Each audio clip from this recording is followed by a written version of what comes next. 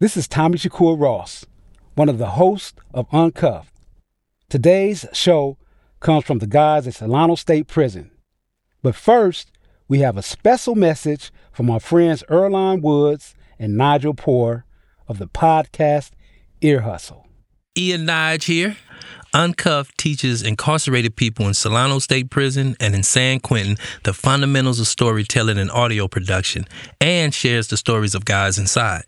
And their studio in San Quentin is right next to Ear Hustles. I mean, literally right next door. Sometimes we have to actually ask each other to be quiet when we're recording. Not politely either.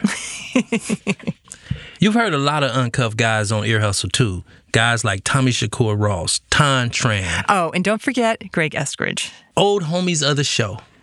And Earlonne, I do love what those guys do. It's amazing, and it's great sharing a space with them inside San Quentin.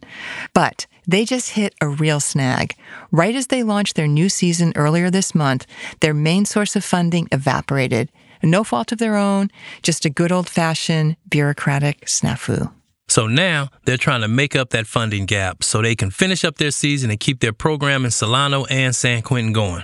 If you want to support Uncuffed, please go to weareuncuffed.org/donate. That's weareuncuffed.org/donate. KALW.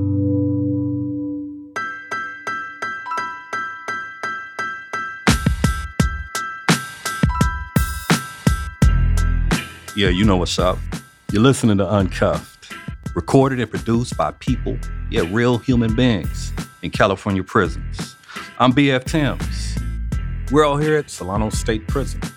We got a couple guests here today, and we also have another Uncuffed producer/student. What's your name, bro?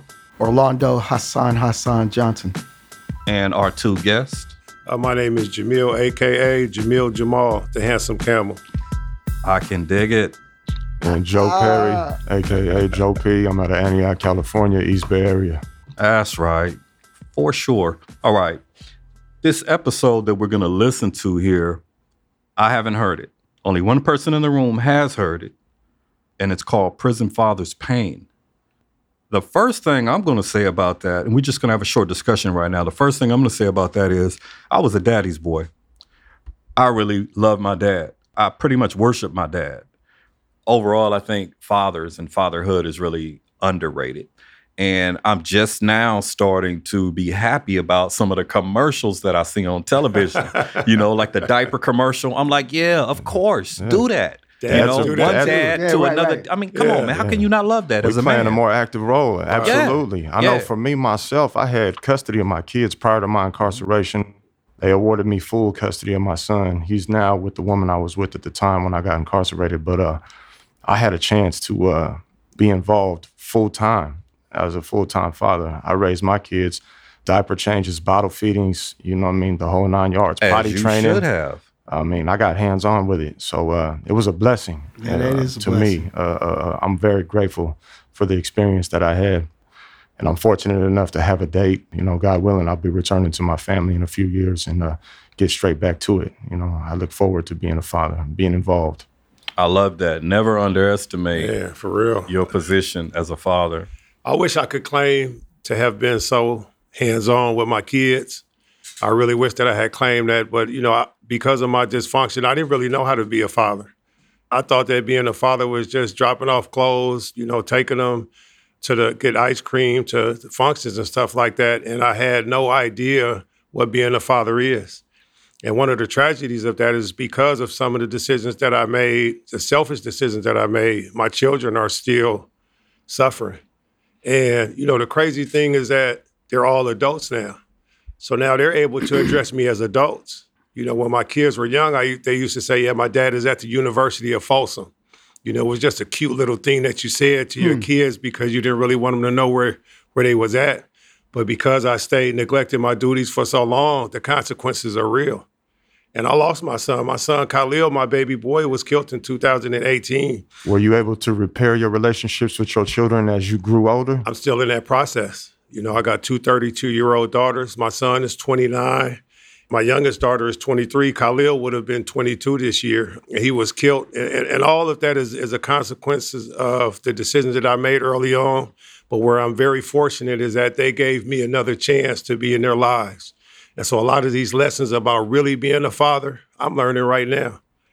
So it's never too late. Yeah, it's never too late. And I'm very fortunate they have a heart that is inclined towards forgiveness and allowing me another chance. And so it's a wonderful healing, even in the tragedies of being a father.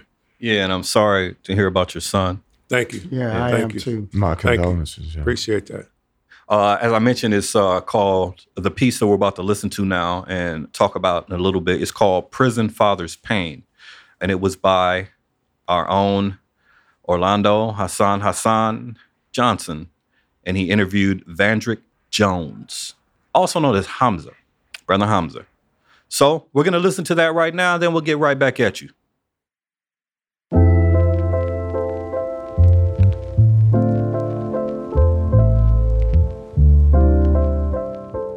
Assalamu alaikum. Walaikum assalam. Give me the names again. Kuvon and Vandrick. Vandrick's the oldest. Junior, yeah. Vandrick Jr., okay. So, Vandrick Jr. in the life first. Vandrick Jr. is in the life first. He is 23 now. 23. What's his lifestyle? He took a wrong path. Mm-hmm. Over like the last probably 4 years, he got involved in the streets. The first year, it wasn't that bad. I thought I was gonna be able to save him. How'd you think you were gonna be able to save him? By communicating with him, letting him know all the things I have been through, what I'm going through, taking that path in life. I don't think you don't really know the outcome of the situation that you're placing yourself in. So when I was here, I was able to communicate with him a lot. But when I got sent from here to High Desert to another prison that's like less communication, I feel like that's where our disconnection came in at. And your other son? He was good. He graduated, had got a scholarship to play for Utah in 2015. So he was on the verge of doing good. He was doing real good. He was out there a year, and he never had freedom, like to be out and going when he wanted to and all that. So when he went out there, he started partying, got caught up. He came back within a year, and now he's not in school no more. So he came out here and started hanging out with my other son, my oldest son, which is his older brother. They're a year and something apart. Right. And my son, I feel, got him involved in the street life. And he started robbing and stealing and doing all the kind of things that come with living in the streets. Mm-hmm. And go ahead and tie that in, since we're talking about that, to what happened to your first son, because I know he is incarcerated. But your second son, who we was talking about, who went to school and, he's not incarcerated. He's not incarcerated. Right, so go ahead on. So yeah, my oldest son brought him into what they was doing. So now they started being together on that height. Mm-hmm. And so one day I was in the visiting room talking to my son, Yvonne, and he tell me, like, Dad, I need to tell you something. Because he said, I've been hanging with my brother, and my brother, got me doing X, Y, and Z. Why do you think he told you? Because you guys are close, or what? It was on him, weighing on him? He didn't want to be doing it? Why? Because your first son you never had this kind of conversation with your first son before the fact, right? I was telling Kevon how much pain my oldest son is causing me by what he doing. Got you. And he seen how much pain I was going through. We was crying. We both was crying out there. And he like, Dad, I got something to tell you. I've been doing the same thing. I just couldn't let you sit there and talk about him, what he doing, and we've been doing it together. And that broke me, man. That broke me. I have a son, okay? He went through a lot growing up. And what's so painful, the vicious cycle part, I take blame for it because I left. And he was, at that time, 8 or 9 years old, okay? I got him back in my life when he was an adolescent, 13, 14, and lived with me. Fast forward to where he gets to get out of the house, 18, 19. Now, he's 24, 25, and he's my co-defendant in the crime that I'm in here for now. And I'm in here for a much longer term than him because I had priors. They hit me with priors. They were very upset. You know what I mean? That was his first time. Fortunately, he already did his first term in prison. He's out right now. So yeah, I know exactly what I put him through. And I'm not talking about the crimes that we were doing. I'm talking about before that. And that's reprehensible for what I just said about, hey, me and my son, that's my co-defendant.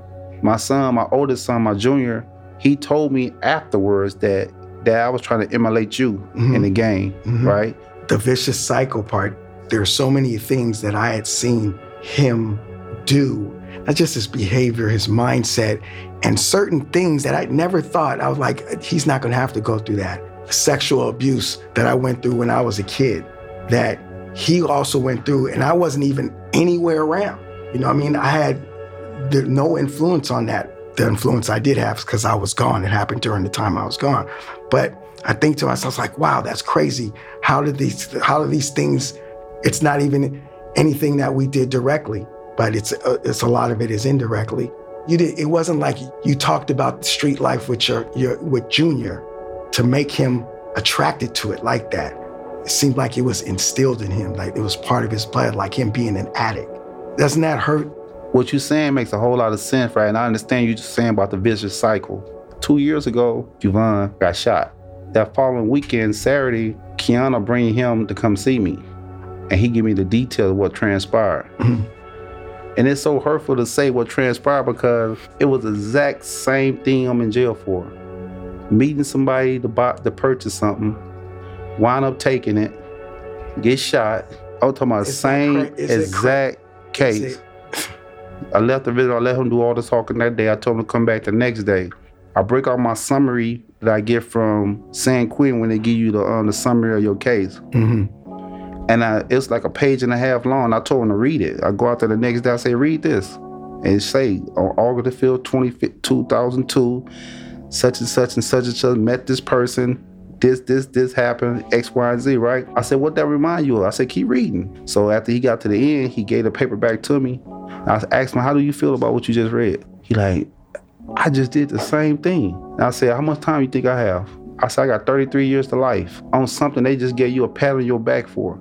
I feel like that part right there, it started to break that cycle because I showed him something in writing and I wasn't just telling him something like out of a book. Right, that reflection. So I feel like he took that advice and ran with it. And your other son? My oldest son, my junior, I think he's starting to recognize what he putting himself through because now this cycle is getting real vicious because he have a son now. Yeah.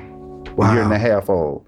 So now I see I could penetrate him through his child. Whatever I could do to penetrate his heart, to get him to understand what I'm saying, that's what I'm gonna do. I feel like he getting it to a degree, I won't say 100%, but I got his attention. The change in my heart and the changes I make in my life to show as an example, whether they choose to fight the good fight and do the right thing or not, okay, but then when it comes to their children, I can have a really, really strong and direct impact. You know, and that's what you're saying, right? That's when I had him. Yeah. And I'm like, man, you can't leave him in that position I left you in 17 years ago. I understand your pain better than anybody. You don't have your son going through that same pain that I caused you.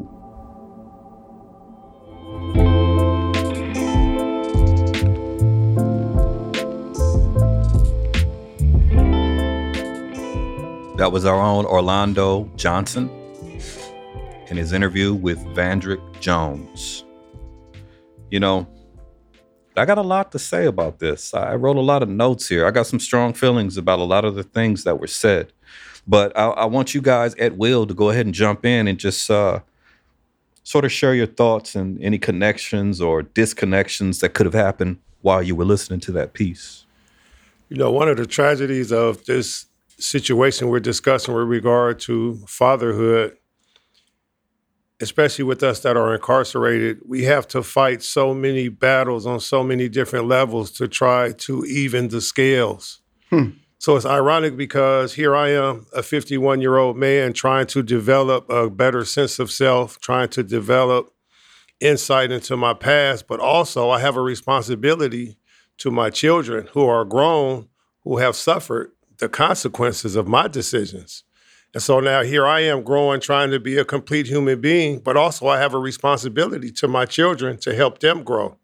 And there's so many things that pull emotionally, psychologically. And so I feel this great deal of guilt and shame because of the direction that their lives have taken in some cases because I'm not there. And this same guilt and shame, I've been fortunate enough to use as motivation to push me to find the best version of myself. And so as he said earlier, it's never too late. And so at 51 years old, I'm really just coming into my own identity as a father with my children. And although it's late, it feels very good. But at the same time, it requires a great deal of pain and insight to have to shoulder those burdens. For me, I was kind of shocked that as a parent that I don't know which one of them it was, but he took his son on a mission, you know what I mean, and was his co-defendant in a crime. For me... that was me. That was me. That was you that did that? Yeah. Okay, for me, I'm just speaking bluntly, just honestly here. Yeah. For me, having a son, I don't know if just people being stuck in such a mindset that they're blinded, you know what I mean, to things being wrong or right or being a product of their environment or whatever it may be. But real love, like I would never want or wish the struggle of the streets upon my children, you know what I mean, what I went through and, you know, what I had to do to survive or pay the rent, get the bills paid and whatnot. I was just amazed that he took his child or that you took your child. Bro, you know? Bro, I wrote that down too. I got Hassan, Cody with son. You know, I'm like, what the? For me, that was just beyond me. But for me, my responsibility as a father has always been to guide my son and my daughter. My daughter's 12, my son is 8, away from a mindset of criminal activity. You know what I mean? I wouldn't want to wish this on them at all. You know, that would be my biggest failure, is if they followed my footsteps and ended up in here with me or, you know, alongside of me. I think we all, as parents, have a responsibility to give them the best opportunities and guide them in the best direction possible. They got to learn from our mistakes. Well, how do you people say, you know, you should learn from your mistakes. I'm like, yeah, that's okay, but you should learn from other people's mistakes. Exactly. That's wisdom right there. You got to learn, you got to teach them the value of freedom. I mean, even more than that, I wanted to ask, what do you guys think about Hamza when he was mentioning saving? He used the word saving his son through communication. I understood that, but I don't know how effective that would be. I think I kind of understand, and I think it's a little bit different with regard to the expectation, because we can give our children advice and we can share our experiences, but ultimately, at some point, they make their own decisions, especially as adults. So when they become adults, and despite the things that my actions may have contributed to their state of mind, at some point, I can only give them input and try to share my past, try to share examples and give them the best energy and support. But whether or not they are saved is in their hands. And that's what I think the difference is, because I feel very bad about the part that I played, but that guilt and shame that I talked about, I have to stop carrying that as a ball and chain for myself. Because even though I did play that part in their development or underdevelopment, they're grown and they're learning to make their own decisions based on that. And I can't continue to traumatize myself because of those decisions. And I can save myself from that by understanding that as much as I love them and as bad as I feel, I can't save them. They have to save themselves. For me, I'll feel the repair once I can start living and showing an example the change that I know that I'm making in my heart and actions and things of that sort. Once I can start spending that type of time with my son, God willing, and him seeing the whole picture of me after everything that's happened and what I've learned and what I'm showing him, that he sees, like when people see you, your loved ones see you and say, oh man, you changed, I can tell. And I'm not talking about something that's immediate. I'm talking about something after a period of time. That will help. There'll still be the pain there because it's just hard to get, it's hard to get away from that pain. Well, I get it. What's on your mind, Pete? Just thinking about mistakes that I made and being a father from behind the walls and trying to stay involved and keep in touch with my kids. And just as I've grown as a man and learned from my mistakes, I just try to give them the guidance that I've learned, You know what I mean? I realized how much that I've done wrong that has led me where I'm sitting right now, you know, and I think it's my job, it's my responsibility, my duty to share that with them and you know, make them realize that the path I took was not the right one, and just pray to God that they learn from my mistakes.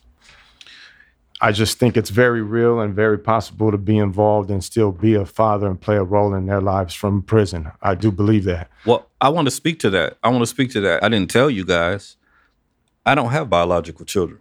I got 2 stepchildren. One of my stepkids, and I'm only saying that for identification purposes, because after that, I'm going to say my kids. Right. All right. But one of them is in prison. He's been in prison now. I've known him since he was a baby. I held him on my lap. He's like, how old is this dude? This dude is like 32 or 33. And then I have a daughter, and she just turned 22. I raised her over the phone and in letters from the time she was 4 years old, coming to visit me in different prisons. There were times where my daughter was having problems, did not want to talk to her mother, and she would talk to me. She's like walking home. She's on her cell phone. Absolutely. And she's walking home, and I'm walking her home by listening to her, crying and talking. I'm like, baby, look around. You know, you in the neighborhood, you know, and just letting her really just vent or whatnot. And she would always call me. These are her words, because I know my wife's going to listen to this. She would say, Dad, you're the good parent. And that touched my heart. We can father from prison and parent from prison. I know I touched a bunch of stuff right there, but I wanted to just get it in because I wanted to get it in. That's all right. It's crazy because all of the negative things you said about being a father, I have 5 kids by 5 different women. You know what I mean? And so with regard to fatherhood, I set a pattern that was very, very negative and very, very different than the person that you see today. So just for the broadcast, I'm looking at him funny right now. And he's looking at me very funny because that's what I meant by what I was saying about being the antagonist. You know what I mean? Because that's I know that you have that view, and I'm gonna let you get right back. Well, no, I mean I accept that antagonism, and if I had to describe myself, I would say that the actions that I did with regard to recklessly having kids is what an idiot would do. I mean, we got to be able to call the truth. You know what I mean? And that's developing real insight. And so, I like that. Developing real insight. Having a child, another year later having a child, another year later having a child, going to jail, having a child. There's no logical, sensical rhythm to that. So I can own that. When he says I'm looking at Jamil crazy, I accept that. Yeah. But the one thing is it doesn't define me today. And I've learned a great deal of lessons. And when we, back to Hamza and that pain, when I can laugh at it with you now, but the actual experience and the lessons that I've learned from that, and the least of which is not losing my son, great deal of pain in dealing with that, So when you have to look your child in the eyes in the visiting room and they're crying because they're telling you as an adult, Dad, I need you. Wow. The reason why I'm going through this, Dad, is because you're not here with me. Yeah. It's heartbreaking. Yeah. You talk about pain, that's pain. But pain can be a motivator or it can be a destroyer. And what I really, really like about Hamza, because I know him personally, is he takes that pain and he utilizes it for a brighter future. We all agree that he can't control the outcome of what's going to happen with his kids, but his energy, his dedication is to rectifying the wrongs of his past and try to give his son a better future. And that, in a nutshell, is what a father is. And it's not always pretty. It's not always perfect order. It's not always rosy. Just the fact that I'm in jail trying to tell my kids to do right is ironic. That I'm in a situation doing wrong, trying to tell you to do right is ironic. But you learn from it, though. But I'm going to continue to do it. But you know what I want to say to P, that I appreciate what you said. I mean, even though I jumped in there and let you know that it was me, it wasn't because of that. I mean, if I didn't say anything and I would have respected and appreciated what you would have said, regardless of how raw it was, because that is disgusting, deplorable. But yeah, we all make mistakes, yada, yada, yada. But, those were definitely one of the things that, man, I could never take back. And I wish I could. Is that the source of some of your pain?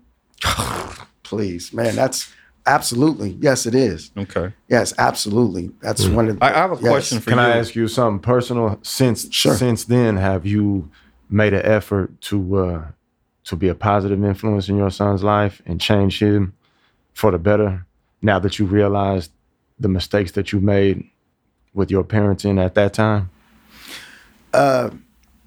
My son sent my wife, I think, a screenshot of the Uncuffed, the logo, and he said, tell my father, said, I'm proud of him.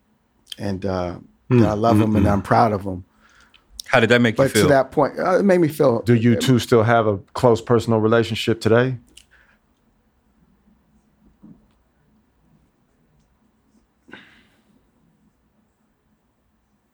We need to work on our relationship.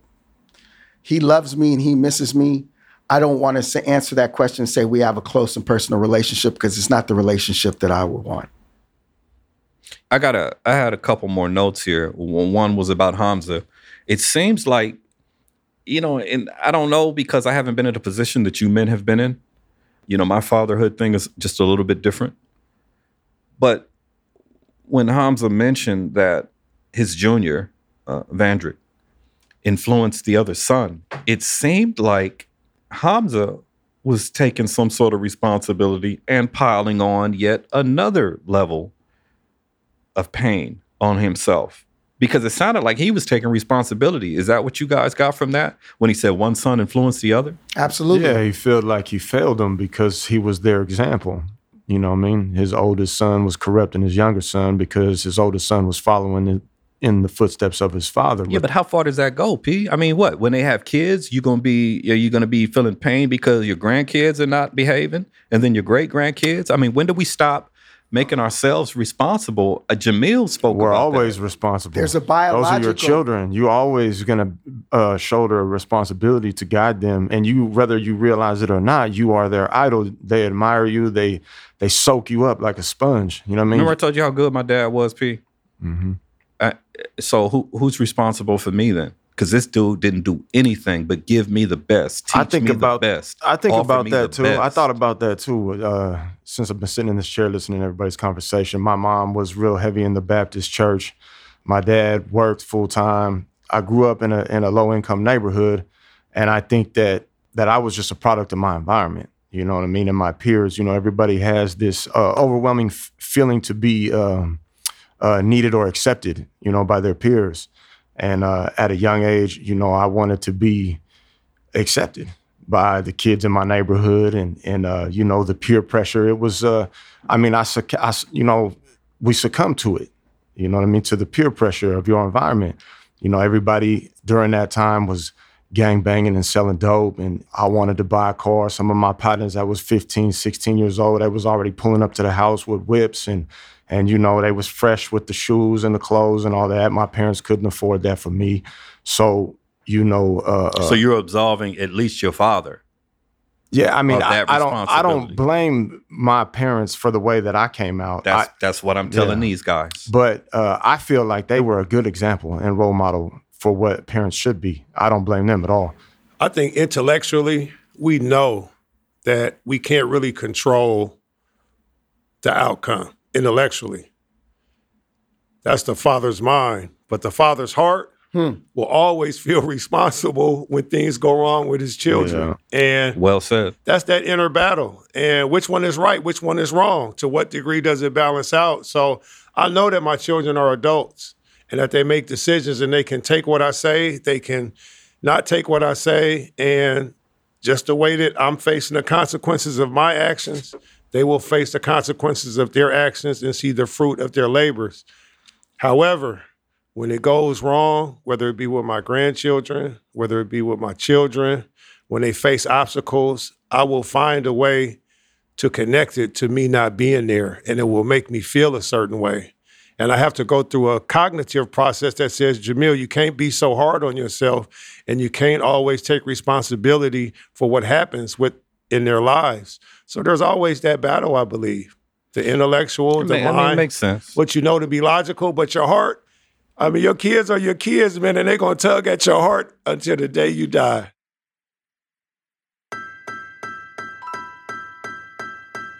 All right, that's a wrap. We know y'all enjoyed it. You ain't got to tell us. You can find Uncuffed on KALW 91.7 in San Francisco or at weareuncuffed.org. Subscribe to Uncuffed in any podcast player. Join our community on social media by following We Are Uncuffed. Thanks to the team at KALW Public Radio.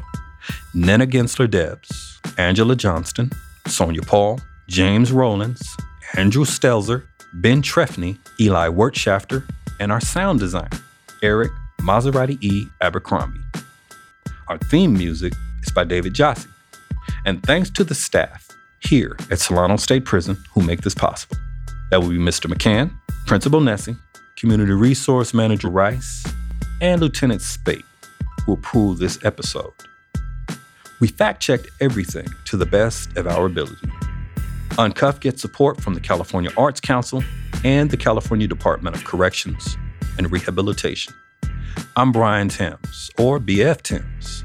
As always, thanks for listening.